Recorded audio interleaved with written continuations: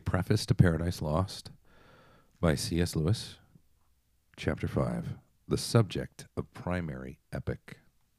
The gods made a man called Cassivir, who was so wise you couldn't ask him any questions he hadn't got an answer to. He traveled all over the world teaching men things until he became the guest of two dwarfs. They got him talking and managed to kill him. Then they mixed honey with his blood and made such a mead of it that anybody who drinks the mead becomes a poet. Abridged from something. In the foregoing account of primary epic, the reader may have noticed that no mention is made of one characteristic which later critics have sometimes thought essential. Nothing has been said about greatness of subject. No doubt, the epics we have been considering do not deal with comic or idyllic matters, but what of the epic theme as later ages have conceived it, the large national or cosmic subject of super-personal interest? In my opinion, the great subject, the life of Arthur or Jerusalem's fall, was not a mark of primary epic. It enters the epic with Virgil, whose position in this story is central and who has altered the very notion of epic, so much so that I believe we are now tempted to read the great subject into primary epic where it does not exist. But since this may be disputed, let us consider Beowulf and the Homeric poems from this point of view. The Odyssey is clearly out of the running.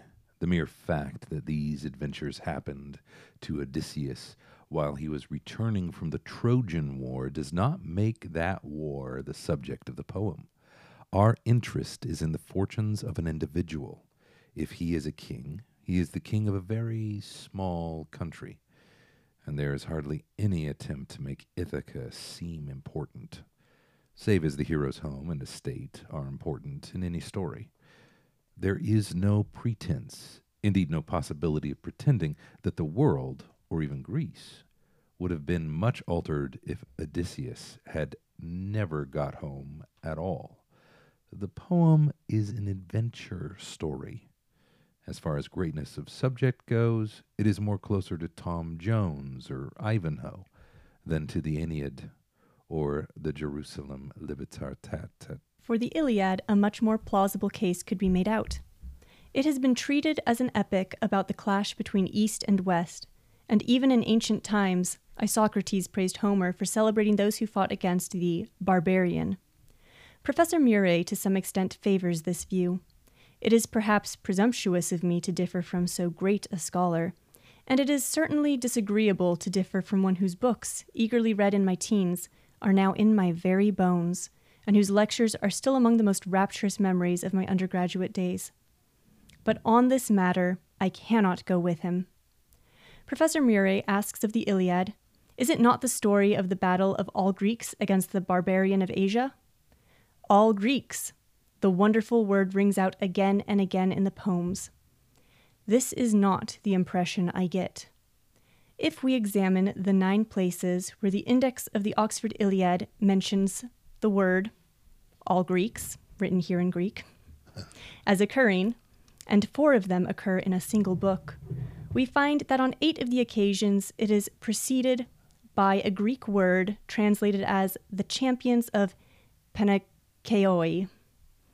There is no contrast suggested between the all Greeks and the barbarians, only between the all Greeks, the Greeks as a whole, and their own best men. In the 9th passage, Odysseus bids Achilles, even if he hates Agamemnon, to pity the other all Greeks. Here again, the all seems to point to a contrast between the totality of the Greeks and one member of that totality. There is no idea, so far as I can see, of the Greeks united against the barbarians. One begins to wonder whether the first syllable of all Greeks is much more than a metrical convenience. When I survey the poem as a whole, I am even less convinced. The Trojan War is not the subject of the Iliad. It is merely the background to a purely personal story, that of Achilles' wrath, suffering, repentance, and and killing of Hector. About the fall of Troy, Homer has nothing to say, save incidentally. It has been argued that he does not need to because the fall of Troy was inevitable after Hector's death. But it is, to me, hardly credible that the climax of a story, and the fall would be the climax if the siege were the theme, should be left to be inferred. At best, it would be an extreme subtlety, the art of Kipling rather than of Homer. Nor do I find any anti-Trojan feeling in the Iliad. The noblest character is a Trojan, and nearly all the atrocities are on the Greek side. I find even no hint that the Trojans are regarded either for better or for worse, as being a different kind of people from the Greeks. No doubt it is possible to suppose an earlier version in which the Trojans were hated, just as it is possible to suppose an earlier Beowulf free from all the Christian passages, or a historical Jesus, totally different from the figure in the synoptic tradition. But that, I confess, is a mode of research I heartily distrust. I should note that research is in quotations, which is to say sarcastic. Verily. Entities are not to be feigned without necessity, and there is no necessity here. Parallels from other literature suggest that primary epic simply wants a heroic story and cares nothing about a, quote, great national subject. Professor Chadwick, speaking of the Germanic epics, remarks how singularly free the poems are from anything in the nature of national interest or sentiment. The greatest hero of Icelandic poetry is Burgundian. In Beowulf, Professor Chadwick's statements is very well illustrated. The poem is English. The scene is at first laid in Zealand, and the hero comes from Sweden. Hengist, who ought to have been the Aeneas of our epic, if the poet had Virgil's notion of an epic subject, is mentioned only parenthetically. The truth is, the primary epic neither had nor could have a great subject in the later sense. That kind of greatness arises only when some event can be held to effect a profound and more or less permanent change in the history of the world, as the founding of Rome did, or still more, the fall of man. Before any event can have that significance, history must have some degree of pattern, some design.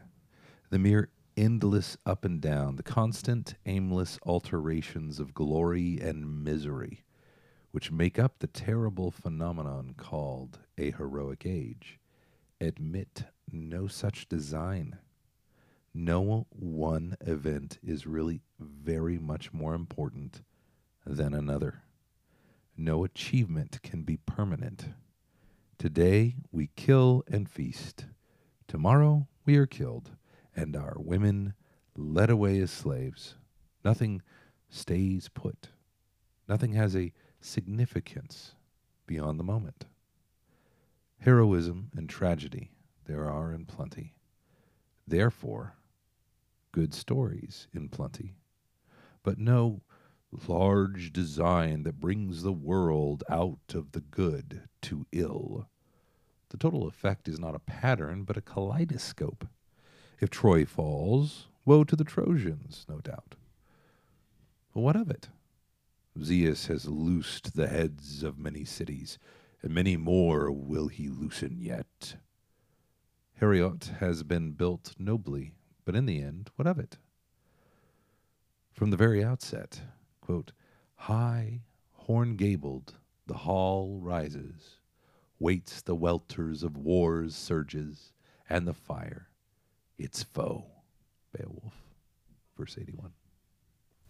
Much has been talked of the melancholy of Virgil, but an inch beneath the bright surface of Homer we find not melancholy, but despair.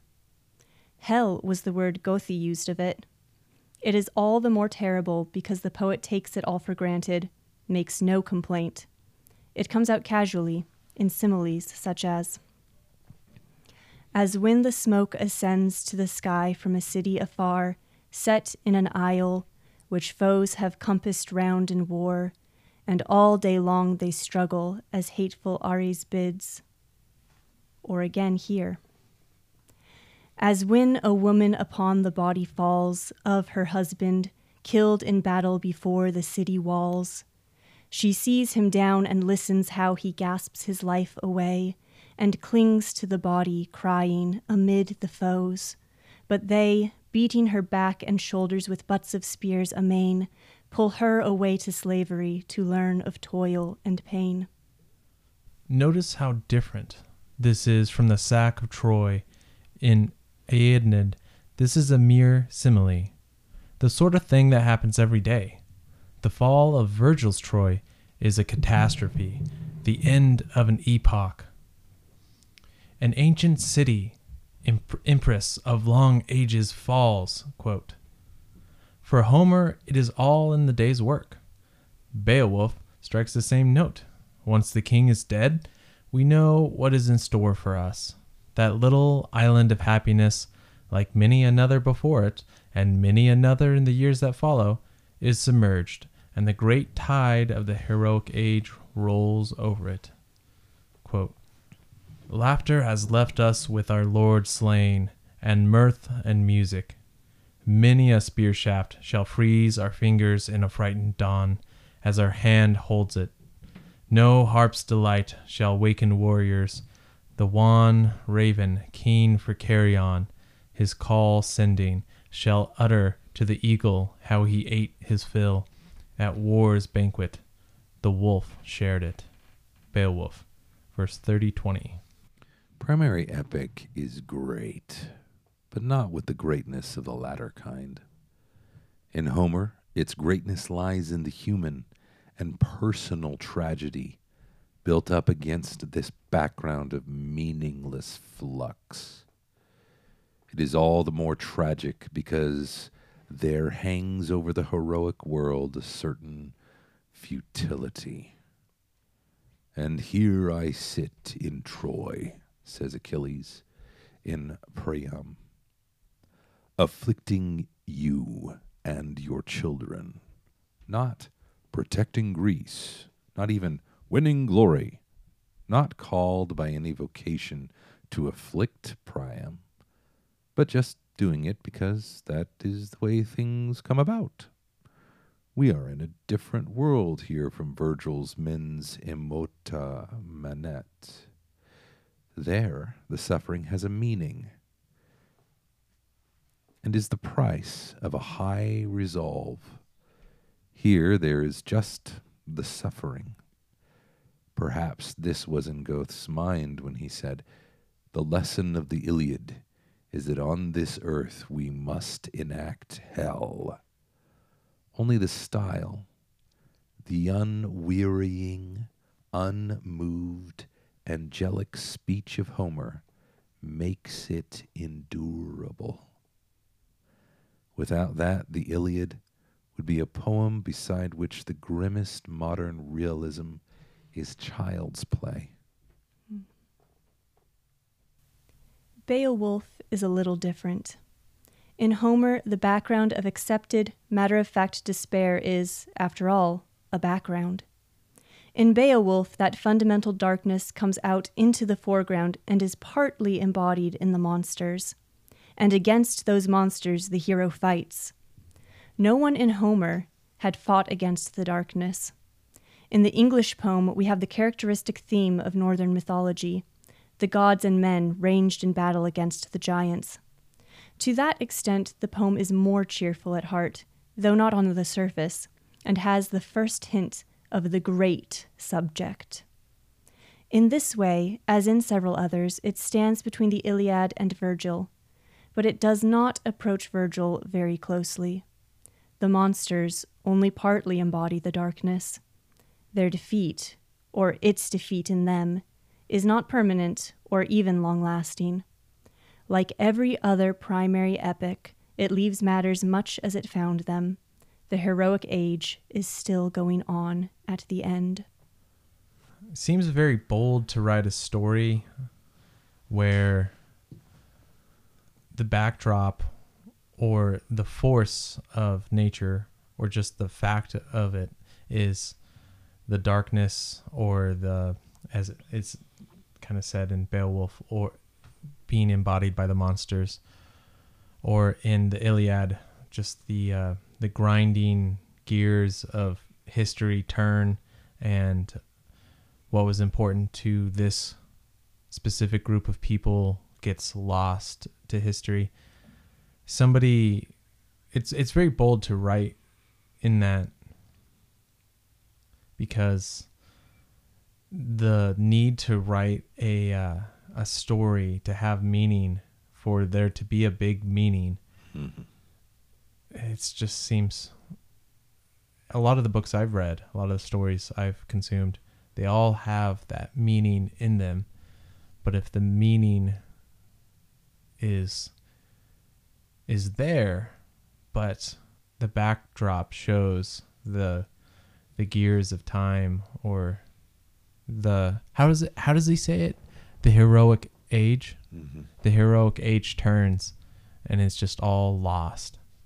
We call it nihilism now, but if you take it to its logical conclusion, we are taking for granted, I think, in Western civilization, we are taking for granted that there is such a thing as a kingdom of heaven. Whereas in that age it was pitiless. It was a pitiless horror that was the norm. The woman is crying her eyes out, and there's this little mushroom of safety in the king's kingdom, and then the king is slain and the city is sacked, and the women are hauled off to slavery. Right? Mm-hmm. And they're like, yeah, that's just how it goes. Par for the course. Another day in the life. Yeah, that's that's nothing normal. to look twice That's at. life. Mm-hmm. That's history. Yeah, until I die, and that's the way it always is. I mean, It's bad luck. to the To the Trojans, that was some pretty bad luck, but yeah, if I'm not Trojan, yeah, and this is normal. This is how it always goes. It wasn't the end of an age. It's not a big deal. So nothing is a big deal when there is no ideal of heaven. Now I'm adding the ideal of heaven part, but Right. So why write in the first place? Why choose an individual story and pit it against this backdrop? I mean, if that's the worldview you actually have. what do you think? Well, I guess I think that no matter how philosophical you get, deep in your heart, you can't actually hold that worldview, because it is inspiring to see someone rise up against this backdrop and still try to do something. And it is meaningful. It's stirring. It's moving. I mean, it makes me think of Atticus Finch in To Kill a Mockingbird, when Scout asks why he's going to do this if he knows that he's going to lose. And he says, well, it means something. Even if you know you're going to lose, how you fight still matters. Mm-hmm. And so... Yeah, I'm reminded of Literary Taste and How to Form It. And there's the issue of style. So Lewis says, right there at the end, right, he says this is the most pitiless or the darkest story. But if it wasn't for his, and I'm gonna swap out a word that Lewis used, and I'm sure that he would object to it, but he says if it wasn't for his style, only the style, the unwearying, unmoved, angelic speech of Homer makes it endurable. All right, but in Literary Taste and How to Form It, he asserts that you can't say a thing and mean something else. You can't say, oh, he almost said this, and this is what he really meant. No, he said exactly what he said, what he meant to say. It wasn't that he happened to accidentally pick the right word. It's that he had bad thinking, or hadn't developed his thoughts, hadn't honed his ideas. You can only communicate your ideas as they are, as they exist. You cannot articulate in your mind something beautiful, angelic, and sublime, and then communicate that using crass language. If you developed it in the sublime in your head, then the words will either literally fail you, which is possible, but by and large, the words that you wind up using are the words you are using. They do communicate the idea as developed as you were capable of developing it. So I just express the idea, this idea right now, in the previous sentence that I just uttered, okay? And I stammered a bit while I was doing so, because I hadn't fully developed the idea. But I did develop it to whatever extent I chose to spend the time on that. You know, I've thought about that. Out of the abundance of the heart, the mouth speaks. Yeah. I've really admired people who, in whatever situation they decide to speak, and what they speak out is a fully fledged idea, a fully fledged thing that comes out of them. And you can tell there's a lot of thought. There's like a deep well of meaning behind it. And I've always wanted that for myself, because it's like, wow, that person has a complete grasp on what they're talking about. And it's not BS. They're not inflating it. They're not exaggerating it. They're not trying to sell you on it. They know it. They believe it. It's completely integrated. And so whatever they're talking about, there's no boasting in it. It's just coming out as truth. And you hear that from people every once in a while about certain things, and it's really admirable. Well, it is admirable if literary taste and how to form it is true, which it seems true to me. Then there's a bit of a wrinkle here. Does Homer inspire people to be heroic? And that begs the question, how do you define what is heroic? And Lewis goes on to assert that, in a roundabout way, we see that Homer's ideas, or if you like, the Greek ideas around heroism, or what is heroic, or what constitutes a hero, differs, apparently, from the Beowulf ideal. Author unknown. Mm-hmm. He talks about Christian themes. So trying to imagine Beowulf without Christianity in the same way that you would, quote unquote, historical Jesus. So this is a curious question, but the thing that lingers for me out of this chapter, well, he begs a question, I suppose. What constitutes the heroic subject? What makes an epic poem epic? Specifically a primary epic poem epic, though, because we are going to get into a second category, which has different style and subject. You're right. So what is that? And the word epic and the word heroic and the idea hero in the American psyche right now at this, in this time, is under siege by the Marxist movement in the United States. So you have that as well. So the truly heroic male looks nothing like it did in the 1980s. And the truly heroic female behaves completely differently. I was thinking about what you said about the Christianity part. And the story of Jesus is really, really a great tragic epic if you see it not as from a Christian's point of view, and you don't believe in the miracles and the greatest miracle, which was like the resurrection, then it really is one of the most nihilistic stories you could tell of just of utter futility of a man who is doing good and helping people and is a great teacher, and the system bears down on him and turns him into a martyr, and that's the end of him. And then this icon of martyrdom is born. If you wanted to think about the after effects of Jesus still in that view as of a non-Christian with no miracles, and so I think modern day, we have our tragic heroes in the non-Christian sense, people who were martyred in one sense or another, and their legacy is a bunch of angry people who are out for blood, whereas they're out for revenge. Whereas if you're a Christian and you believe in the miracle of the resurrection,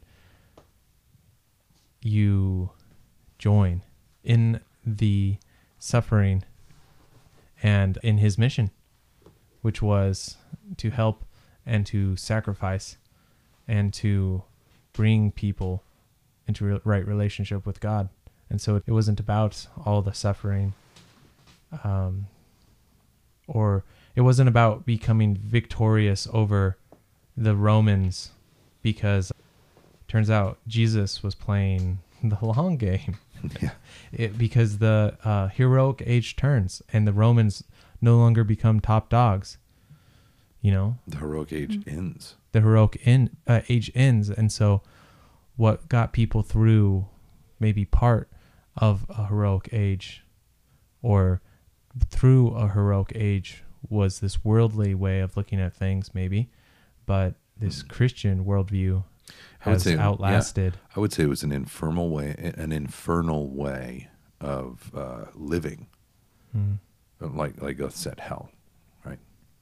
It was hellish, hellacious, perhaps, and the more you know about how the Romans behaved, the more of a living hell existence was.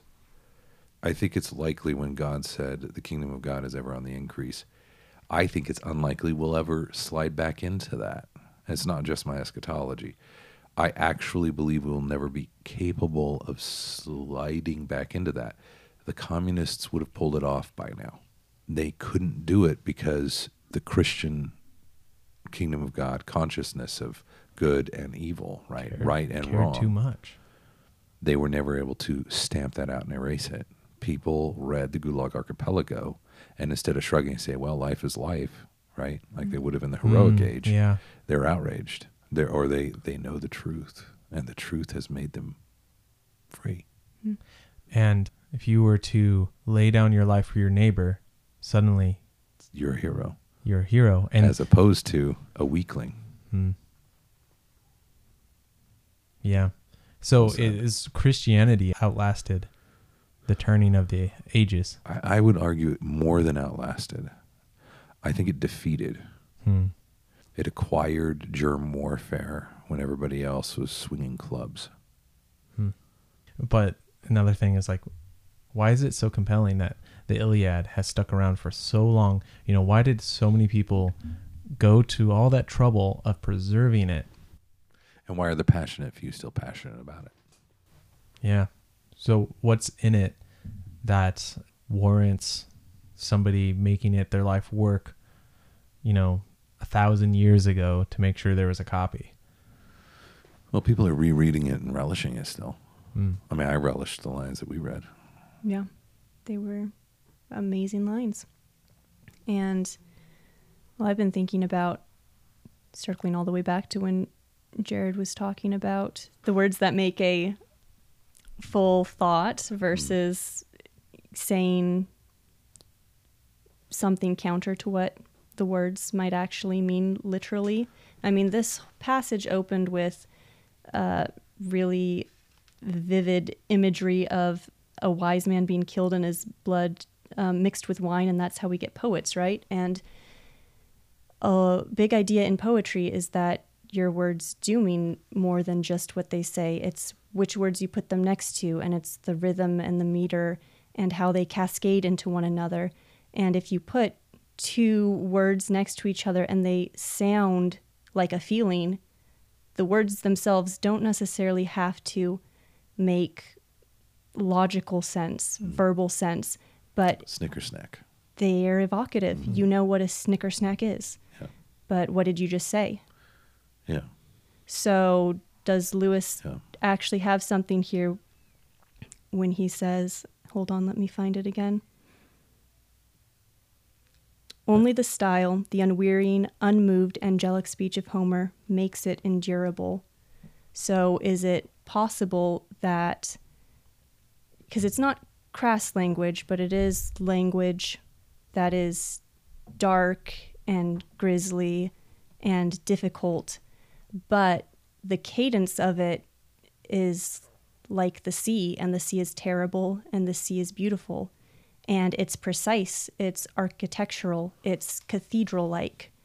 And so are they saying something angelic, unmovable, and something terrible and horrific? Huh. Mm-hmm. Like, what did they use Stonehenge for? But we kept that around. There's these physical artifacts from the old world that are kept around just because they might have been terrible. They might have been part of some witchcraft, sorcery. They might not have been. True. We don't know, but they are cathedral-like. They could have been terrible, but what they are is formidable. Formidable. Well, the poetry of Homer is formidable, at least, and it has shaped our culture inescapably. Western civilization, like, we're still talking about it right now. We've been putting this off for some time, and I think this relates to understanding the author a little bit. I want to make time during this recording to talk about Planet Narnia. So, Annalisa, we've already mentioned it earlier in the podcast. Yes. Can you give me a synopsis of Planet Narnia? Planet Narnia is a book all about the hypothesis that C.S. Lewis had a medieval idea in mind when he was writing the Chronicles of Narnia, the Narniad. And there are 7 planets in the medieval school of thought, and they could all enact an influence on the atmosphere. And C.S. Lewis took that even further to say that all these planetary influences were different aspects of God. They can teach us something about God, and he always lamented that it doesn't actually describe how the heavens are aligned. It doesn't describe scientifically what's going on, and he thinks we threw the baby out with the bathwater when we not only threw that scientific description of how the universe works out, but also just the mythology of it, because he thinks it really helps to connect us with the heavens and heavenly thinking.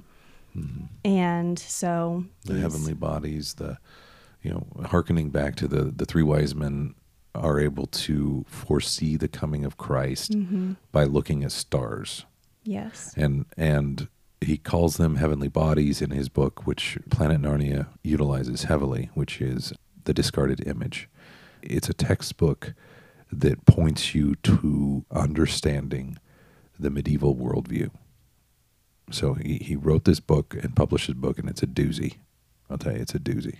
I haven't made it all the way through The Discarded Image yet, but I have watched many professors break it down on YouTube, so No, I haven't done that. it's helpful. So this Music of the Spheres, it talks about how Earth is at the center, and Lewis says it's not because Earth is so self-important, it's because we look out at space and we kind of see an ocean, something horizontal to be explored, uncharted territory. But what the medievals would have seen is they would have looked up, and they were looking vertically through domes, through glass dome layers, and each level was a different planet, and you get higher and higher and higher through these planets. And at the very top is the Empyrean. It's heaven. It is where the heavens are. And so Earth is like in the basement. Like if you could go more central, maybe you'd get to hell, right? So we're like at the very, very center. we're in the hell, backwater. and we're just a little bit higher than that. Yes. So the Music of the Spheres, Lewis even plays with this in his Ransom trilogy. Ransom trilogy. Yes, thank you. And he talks in that book about how Earth is the one planet that's fallen silent. It's no longer singing its song because the other planets are going in circles around the Earth, and a circle is a symbol of perfection, and they are doing the very best they can at being spherical, circular, and they are reflecting this glory back to their creator.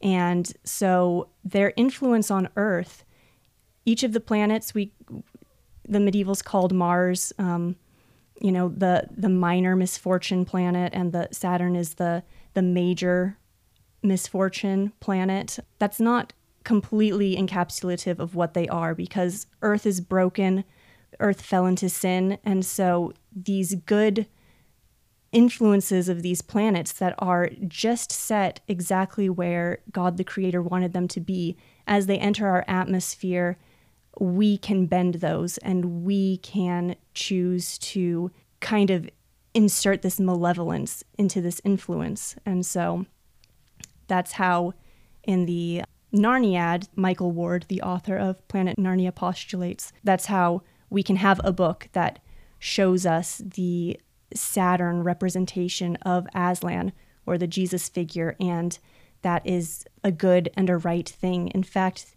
this chapter we're in Preface to Paradise Lost, reminded me of Saturn, because Saturn is associated with death and decay and sorrow. But again, that's the distorted side. Lewis says someone born under the influence in Saturn is going to be, and I'm paraphrasing, either a moody and a malcontent, or they're going to become a great contemplative. Someone who thinks very deeply, they ponder, and they ponder about things that matter. They don't. It's not frivolous. It's not frivolous. They're not picking straw arguments. So like a King Solomon type. A King Solomon type, yes. Ecclesiastes King Solomon. Yes. Okay.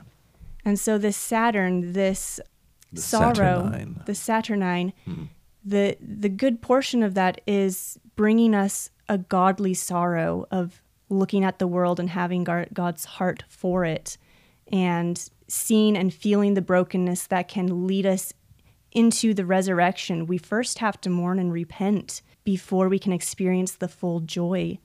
And in its proper place, sorrow is a good and beautiful thing. There is no sin in it. So is Aslan, well, one of them would be Jove, and that would probably be one of the first ones, right? Yes, the Lion, the Witch, and the Wardrobe. Okay, so we see the Jove planet. The jovial spirit. Mm-hmm. You see that represented by Aslan, is what you're asserting? By Aslan and the entire atmosphere. So Aslan does well. not equal the deity Jove. No, Aslan does not equal the deity Jove. And in fact, Jove is, Lewis calls Jove the king planet, but Jove is not a deity. Jove is an aspect of Aslan we can contemplate. Which is the kingly one. I do see pomp, that. Yeah. it's circumstance. Jove is the red planet, and red appears in splashes all throughout this book. Yeah, in the Lion, the Witch, and the Wardrobe, the flag, it's the only time in the books the flag is gold and red. The flag is red in the book in several of the books. This is the only book where they actually call Aslan the king. I never noticed that. But in other books, he's the son of the emperor over the sea. He is the great lion. He is not named king in any other book, which I found interesting. So does each of the 7 books then represent one of the planets? According to the theory of Planet Narnia, which I am compelled to believe, yes. Can you give me another example besides Lion the Witch? Voyage of the Dawn Treader is Sol, the sun. And I think, Jim, this is what you were thinking of. Because everywhere else, the banner of the lion is red, but here it's a golden lion. Gold is the metal associated with the sun. The sun, literally brings things to light. And so they encounter peril with gold in multiple places throughout the book, actually. And Aslan becomes clearer as they journey. Voyage of the Dawn Treader is really beautiful in how encounters with Aslan happen, because they hear a voice, they have a feeling, when Eustace has his conversion experience, he's turned into a dragon at one point, and he meets Aslan. Aslan is in shadow, and he's not sure if he's even seen Aslan. And as he follows him further and further, Aslan becomes more and more clear. And then at the end, he's in this bright and golden country, and he's golden and he's glorious and he's larger than life. But he didn't start out that way at the beginning of their journey. Could I bring up another great example? Yeah. So in the silver chair, it's postulated that that represents the moon, Luna. And we get the word lunacy, being a lunatic, from the word luna, which means moon. And in that book, it's all about the prince who has gone mad. And silver is associated with the moon because it's that silvery moonlight quality. And so the half of the adventure is either in the dark. No, more than half the adventure is either at night or in the dark. Exactly. It's a very dim book because it's dark. They're either in a cave. There is the very climax of the book is Puddleglum, which is the most delightful character of the whole Narnia, who's wrestling with this idea of, is Narnia even real? Is Aslan real? Or is this all just made up in my mind? Am I just going mad? So it's this whole thing about madness. And then he decides no, it is real. And it was him striking out that broke the spell of madness. And so that book is all about going mad, and it's on purpose. It's on purpose. Well, the whole exchange with the owls, where he's like, well, this is at night. People don't do stuff at night. And the owls are like, what? You're the weirdos.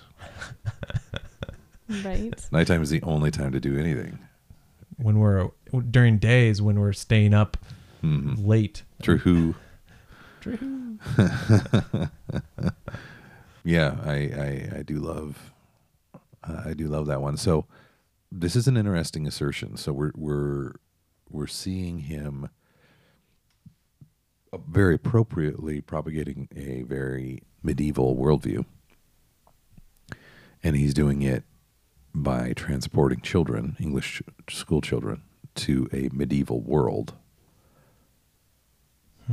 That's a good point. One of the first things I noticed about Aslan was how much he looked like, we see the lion, a golden lion, on a lot of iconography from medieval times, the king and house of this or that, and they're always putting griffins and lions on things.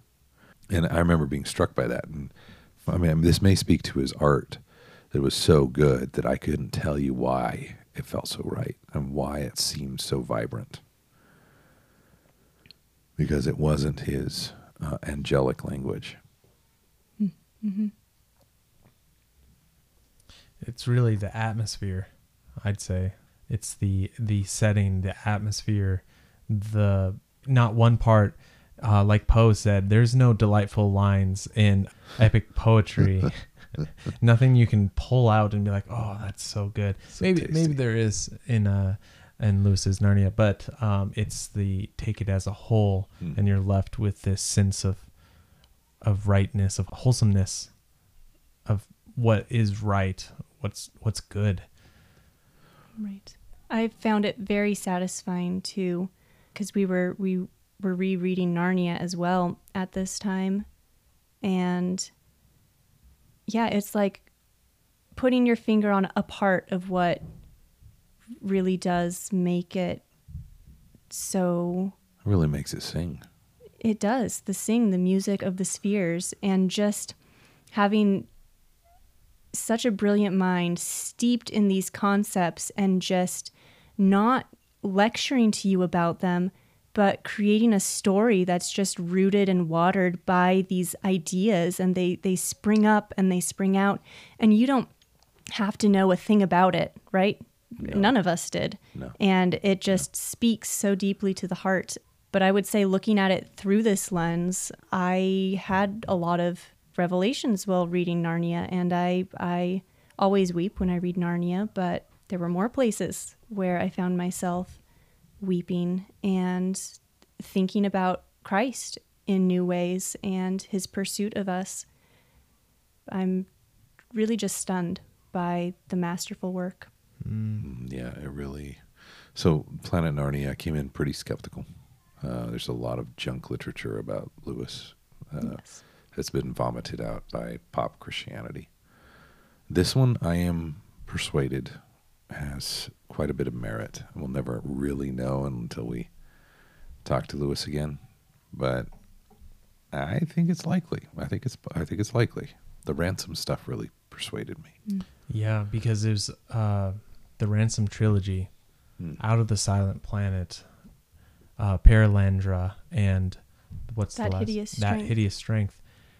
They're wonderful books, and I thoroughly enjoyed reading them. And I actually read them after I read Planet Narnia, which made it, I think, easier to read them, because if you go in blind, they can be kind of a little strange, because he actually puts, Saturn into the book, or he actually puts the goddess Venus into the book. That's who is in Paralandra. Like, that's her. And so it comes off a bit preachy and a bit It's more on the nose. on the nose, hitting you over the head with it. But we're all those English children going into Narnia, not knowing what is going on and just being steeped in this wonderful atmosphere, and then coming away with this adventure and going, what was that? Yeah, what was a witch? That's all you need to know. There's more there.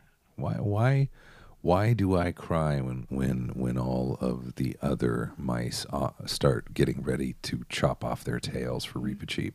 Why am I crying? What's going on? Hold on. And as it relates to this issue, now shifting gears a little bit here, we are approaching this as Christians, devout Christians that want to be in the world, but we want to bring heaven to earth. All right. And Tolkien did fantastic work around this, and Lewis did fantastic work around this. And people have dismissed the Narnia stories out of hand as being simpler. That doesn't make them any less elegant, but simpler. Whereas one is an oak tree, the other is a daisy. And now we're looking at this saying, maybe not. Maybe not. Maybe we're wrong. And reading this little book right here, Paradise Lost stuff, the point that I suppose I'm trying to make and failing drastically is that Lewis is a creator that I want to emulate, not by trying to create what he created. I'm not interested in book 8. There's not another planet. There's not Pluto. Like, we're not going to do that. But instead, when I approach Lewis as a creator, I want to understand. I want to actually understand what he's up to and what he thinks. And for him to publish this book means that he thinks that there's something important about Paradise Lost, and that he's spending a bunch of time on what is an epic and what an epic isn't. And what's really revealing about this chapter for me, and I want everybody to step in on this too. I want you guys to tell me what you think about this. I'm positing this. The darkness that exists in existing poetry pre-Christian, is that a necessary element in the epic? I'm coming into this, with not a wealth of pre-thinking and mulling, but I think you need it to have that darkness, but maybe without the hope at the end, because I'm thinking about, why aren't there so many epics around now? So you're saying without the hope or with the hope? Without the hope. It seems to me that there shouldn't be the hope at the end. Because I think Christianity has posited the notion that there is a hope, and it is posited so well all over the earth that you just can't tell that story very well anymore. that something changed. There was a moment in time that changed it all, that you just it's no good. The formula's changed. I don't know. Maybe I'm wrong. I mean, Paradise Lost is certainly an epic that comes after Christ, but I haven't read Paradise Lost, so I don't know if it is a bleak book or not. Well, I would say that primary epic, the point is made here that yes, the commonality is that you have the darkness and you have a sandcastle. We are the sandcastle that just gets relentlessly washed away. But at the very end, he hints at what's coming next. And I don't recall the topics of the next chapters, but he says, Beowulf is more cheerful at heart, though not on the surface. And here we have the first hint of the capital great, capital subject. And so it's a bridge point between early epic and later epic. So I think that a characteristic of early epic is, yeah, it's dark and it's hopeless. And here we're learning to fight against the darkness, even though that fight is hopeless.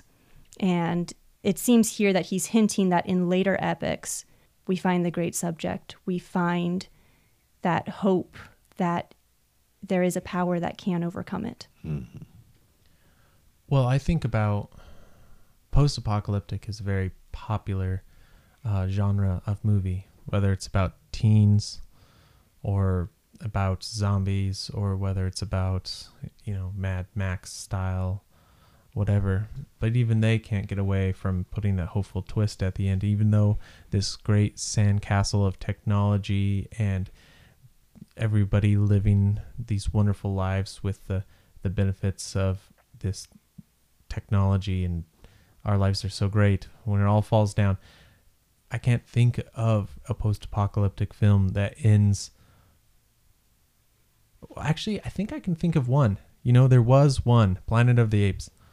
He's a astronaut, if I remember this correctly. He's an astronaut that lands on a faraway planet, and all his crewmates are dead, and he gets captured by these super intelligent apes that treat him like how he would treat an animal, and they cage him, but he eventually learns their language, and they release him, and he's on the beach, and he sees the torch of the Statue of Liberty peeking out of the sand, and he realizes he wasn't on some faraway planet. He was on Earth, but time had passed, and I think it ends there with that like hopelessness of the heroic age has turned. Time has gone on, and it is not very hopeful. He's the loneliest man on Earth because he's a human and they're all apes. Well, I'm sure there are more Probably are depressing movies out there, and people are saying, no, there's this one. There's and this one that one. was Yeah. super depressing. Yeah, but I think your point still stands. They can't help themselves. A lot of them can't help themselves. I'm sure they're, like you I said. get to the end and they're like, we need to do something. I also think it's interesting that the thing that I disliked about European films, because I would be like, well, I'm an Anglophile and I'm interested in Italian films and interested in all these other films, and they always left me profoundly dissatisfied because they always had these terrible endings. They did. They just had terrible endings most of the time. Like I go rent them. I remember I would go to the foreign section at Blockbuster Video back when it existed, and I'd rent them. And even the World War II films.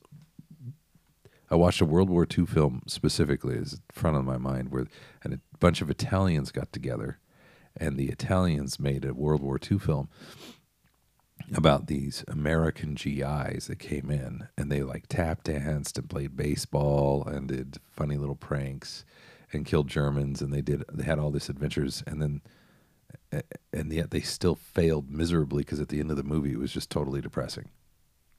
What happened?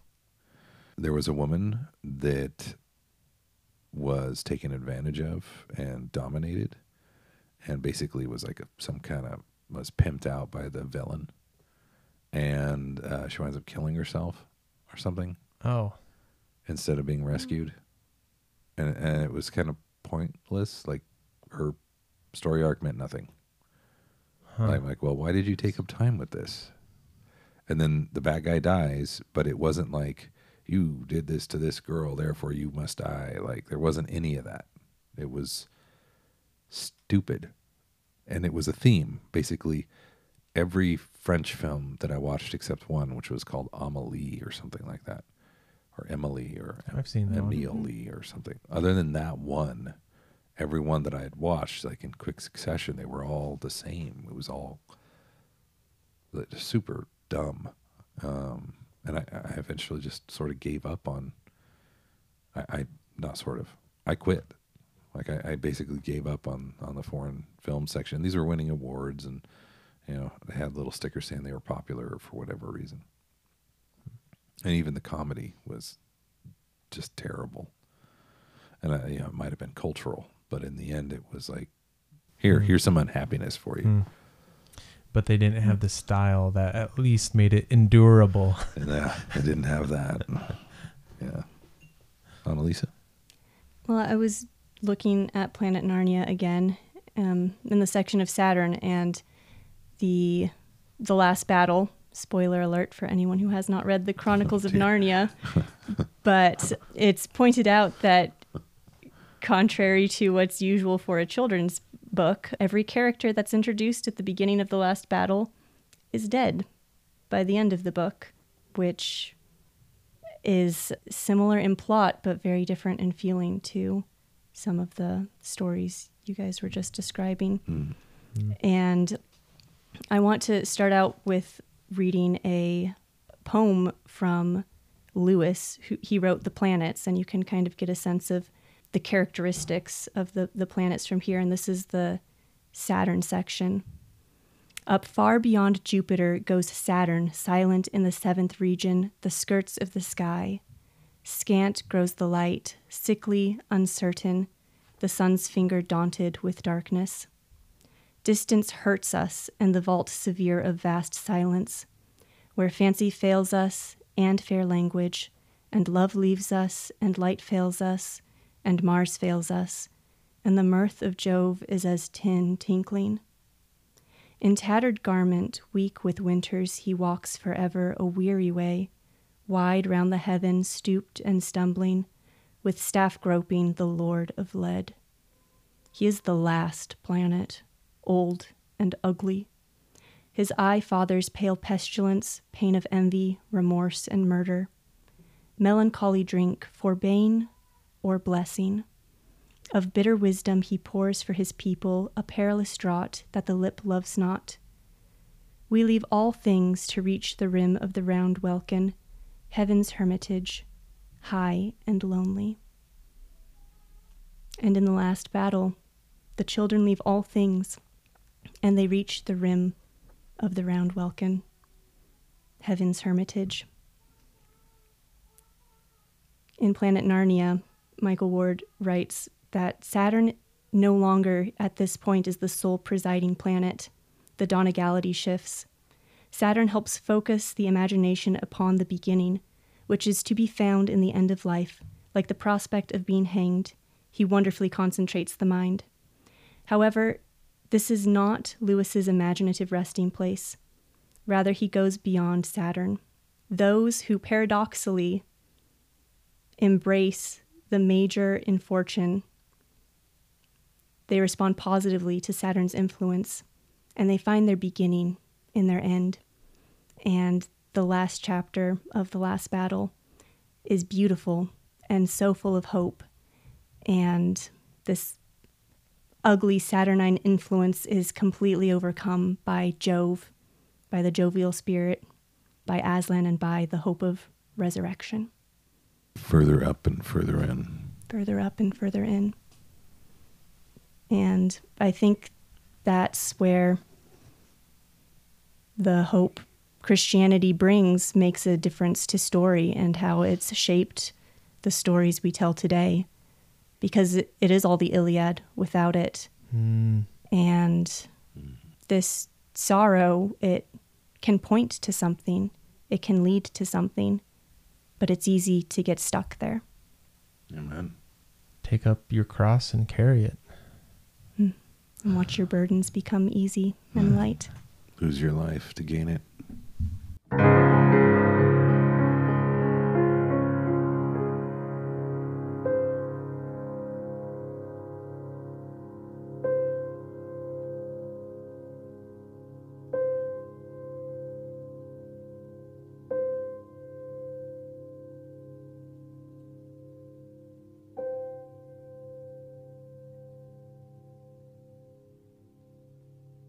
Some people are going to be listening to this podcast just because Annalisa's on it, so I'm just acknowledging that. Hi, Heather. How are you? When am I going to get to the part where Annalisa speaks more? Shut up, Jim. Right. Yeah, it's Jim. Yeah, it's all Jim. Right, it's Jim.